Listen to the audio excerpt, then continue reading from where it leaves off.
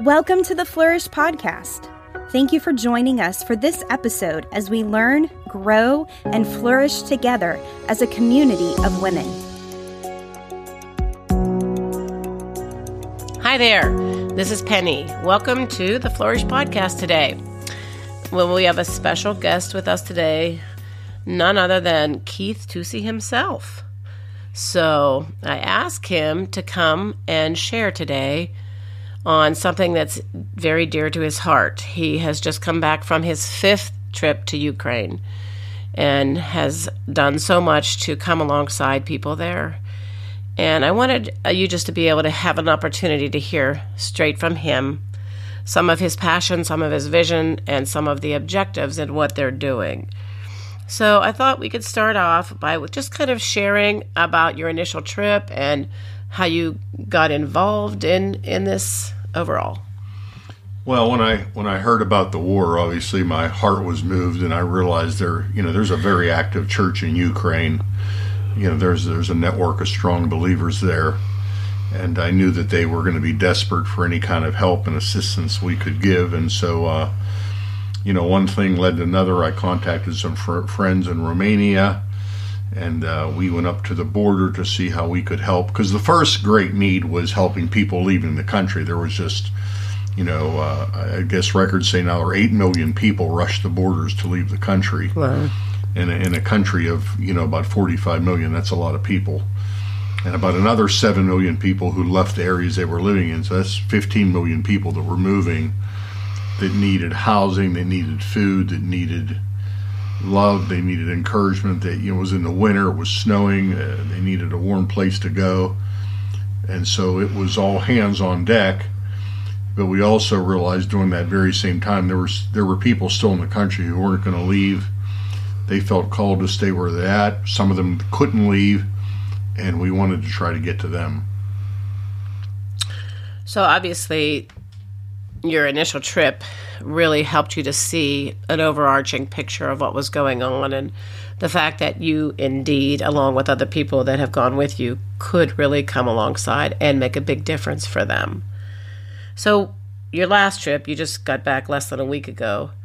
What are you finding are the current conditions now there? Well, we're focusing on the war zones. We're focusing on the areas that have really been decimated by war. Many of them where Russian soldiers actually occupied, as foot soldiers, occupied the neighborhoods and the towns and the cities. And the Ukraine army has pushed them out now, but there's still such, incredible devastation. Everything is broken. Utilities are broken. Streets are broken. Businesses and factories are broken. There's no work. And in spite of that, people are trying to rebuild. Our first mission was to really find, people that we felt like we could really work with, leaders that had the same spiritual DNA, same local church emphasis as we did. And God was good to us, and we identified those people right out of the chute. And, we met them in Kharkov, with thousands of people standing in line to get food. Their church was bombed out, windows blown out, holes in the ceiling, shrapnel, looked like gunfire. It was actually missile fodder, blowing out the side of their church. And there they were in the streets leading worship and feeding people and preaching the gospel. And I said, okay, these are our people right here. Yeah, share a little bit about your perspective about the church there and just the character and the nature of how they conduct themselves and their courage and their tenacity and all that. Like, what have you overarchingly seen in the church? Well, they've been an incredible example and inspiration. And for any believer that would make you proud to be a Christian, all the things you would hope that Christians would do in a crisis, we're seeing these people do. And I can't speak for everybody in every church. I know it's not true. Many leaders left the country.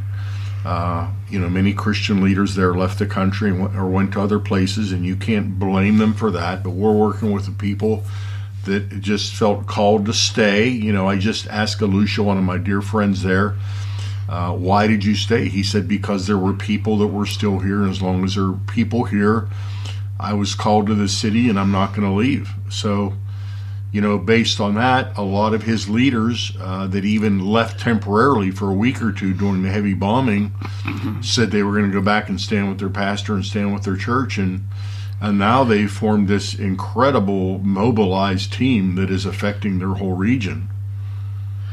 So they're very persistent and tenacious and very sacrificial. From what I got from you, like you said, they make you proud to be a Christian. Oh, yeah. I mean, they're working 16, 18 hours a day. We've stayed with them. We stay in their homes. We're up early. We're gone all day. And this is there every day. For us, and it's an event. We're gone for, 10 days or something. It's an event for us. And but for them, it's been their life for almost 2 years. The exhaustion level that they have faced has been, amazing. So one of the strategies the Lord gave us on our second trip is we basically rented out a hotel in the middle of the country in a somewhat safe zone, and we pulled all the pastors together and just paid for their food and paid for a couple of nights lodging, and they told us that this, for many of them, this was the first night's sleep they had had without a siren going off or a bomb being dropped.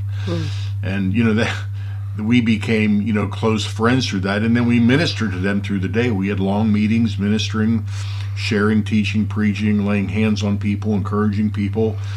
And maybe one of the most significant things is when we gathered some of those people together, many of them didn't even know each other. They were people we had kind of located and connected to one another. And now that is like a great network that has formed, that is covering thousands of miles and bringing relief and aid to people that are really in need.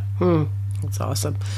And you said that they have shared with you that it's invaluable that you guys have been there to come alongside them and to encourage them and to help them in practical ways and all that type of thing, that it means everything to them. Yeah, number one, because they know we're coming in the name of Jesus, and we just have the same DNA. We're like brothers and sisters that, we have a language difference, and that's about it. But the culture of our churches and our passions and desires are just so much, and they've really given us, free rein to minister and to do whatever we can do. And of course, we've helped them a lot. Last winter we brought, wood stoves, generators by the truckload because people were so cold, and we brought canned meat from other parts of Europe because there was no protein available. And they're overwhelmingly appreciative of that, but they tell us all the time it's our presence there, because their greatest concern, and they feel somewhat forgotten by the rest of the world already, but for a leader to say to his leaders and to the people around them, look, we've got American friends here that are believing in us and helping us, and they see us helping, that's a great inspiration to them. So what you're saying too is more than excuse me, humanitarian aid from just government agencies or things like that. The church is by far the most active group of people that is helping them. Is that correct? Oh, without a doubt. I mean, one of the things we did was one of the best decisions I think I've ever made is we made a decision to spend a good bit of money right on the front end. We bought 3 heavy-duty cargo vans that can haul, several tons per piece. And we just basically set up a relay system where we were just hauling stuff in every day. And a lot of the humanitarian organizations, names we wouldn't even recognize from Europe, they wouldn't go into the war zone, but they had goods that they wanted to deliver. So our vans became the vehicles to deliver those goods, along with some of the goods we were purchasing. So they became a vital link. So that's like a tremendous help to them. Those vans in and of themselves. Yeah, that was a God thing that we made the decision to do that. That was a big investment. That was a big idea. But God's people responded, and they've piled the miles on these vans. It's just amazing. On our last trip, of course, that's what we were driving. We were driving one of our vans. We had a Ukraine driver that knows the war zone well. You got to know where you're going and what you're doing there. Can't make a mistake. And of course, we're loaded with goods. We're loaded with people. We took the medical team in. We had several of the vans loaded up, caravans like that. And so now, they've turned this thing around. Now they're planting churches, which is, I tell people, it's like watching Acts, the 29th chapter. Of course, Acts only has 28, but this is 29 being written. And how they're doing it, no one has. I've never seen this happen before. I've read a lot of church history. I've never quite seen this before. That's amazing. Well, the fact that you're refreshing the leaders and the pastors in and of itself is a great thing to do, being as they are really pouring themselves out and just spending themselves. And you guys coming in just to help them and bless them and even give them gifts and feed them and take care of them is really a great thing. People that are listening, I'm sure maybe some of them wonder, well, what could I do to help with all this? Obviously, you can't take large groups of people over there on a mission trip at this stage in the game, I'm assuming. No, not right now, but there will be a day, and I hope it's soon, where we can bring waves of teams in. We could bring a team in every month. There's going to be so much ministry. There's a lot of death and destruction. There's a lot of older people that have nobody. It's one of the greatest needs right now are elderly people there in the country. People that have suffered tremendous trauma, seen their families killed. They've lost their livelihoods, they've lost their homes, they've lost their families. So the trauma and ministry and healing needs are tremendous. There's just so many needs, but I just felt like the Lord said, do what you do well, encourage leaders. And so that's what we've plugged into. Obviously, we don't go empty-handed. We always go bearing the things that they need, because we have so much to give. It would be, hypocritical for us to show up empty-handed. But they trust us. I mean, they gather all the pastors together. Our last time there, we did 3 pastors' conferences, back to back to back in different regions, all affected by the war. And one of the comments to one of the pastors that hadn't met us before, he told one of the organizing pastors, he said, are you sure these people are Americans? They seem to understand us. Wow. So we took that as a great compliment. For sure. And so how could a listener perhaps be of help in any way? There's just a tremendous ongoing financial need. There's just great needs. And right now, even in church planting, we're going into areas, we've established 14 new churches now. And in 13 of those towns, there was no church of any kind. In the other town, the 14th town, there was actually a Baptist church. But it was a larger town, so there's certainly more room. But we're going in, we're feeding people, we're renting buildings, we're transporting other Ukraine teams in to do that. You got to remember, everybody's out of work, or a lot of people are out of work. Like in the Kharkov region, there's over 50% unemployment right now. It's going in the right direction. It's building back up slowly. So we're supporting these workers, doing everything we can to help them. So if people wanted to contribute, how would they go about doing that? They can go to nrpastors.com, and they can. There's a Ukraine give button there, and every gift is helpful, and 100% of what they're giving goes right on the field. There's nobody gets paid. We don't have any overhead. Everybody that goes on a trip pays for their own trip and pays for their expenses. So we're able to deliver, the goods for what we get. And the good thing in Europe right now, the dollar is very strong. So our purchasing power actually there is quite good, what we're able to produce for what we're buying.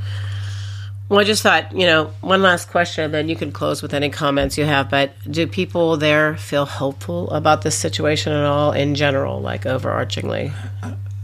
They want to be hopeful. Who against hope are believing in hope, like Abraham did. They're hopeful in that every day there's a little bit of progress. But when you look at the big picture around them, the death and destruction and, getting their lives back, I think they're leaning in and they're fighting very hard. And again, our presence and our help really gives them that hope. That's great. Excuse me. Any closing words? Well, I think there's been a lot of misinformation in the body of Christ about Ukraine and different political scenarios, and that's really not what's on our agenda. Our agenda is the church. These are our brothers, these are our sisters, these are God's sons and daughters, and they're a very active church. And I believe prophetically that Ukraine is going to be the door to Europe, because this group of people we're working with they're very committed to spreading the gospel. That's wonderful. Well, thank you for taking time to come and share with the Flourish audience. Oh, absolutely. I don't get this opportunity too often. Well, no, we did last year. I think we talked about Christmas, which was right before Christmas time. We talked about how challenging doing Christmas is for you, with me. Yeah. But I'm glad you were able to come and share this, and I know people have an interest. I would just ask if every person would just do a little bit. The cost of one good meal eating out is literally a life-changing scenario for people there. So if everybody could help a little bit, it would really be amazing. Okay, well, thank you very much, and thank you all for listening. We're going to put a little post up about the fact that I'm going to take the month of December off from doing new podcasts and just probably post some old ones there for the month of December. And then we'll pick up again in January. But, maybe you could use that time to catch up on the ones that you have missed out on. But thank you so much for being a part of the Flourish podcast. And I love you all. Thanks for listening to the Flourish podcast. Make sure you subscribe so you don't miss an episode, and share it with your friends.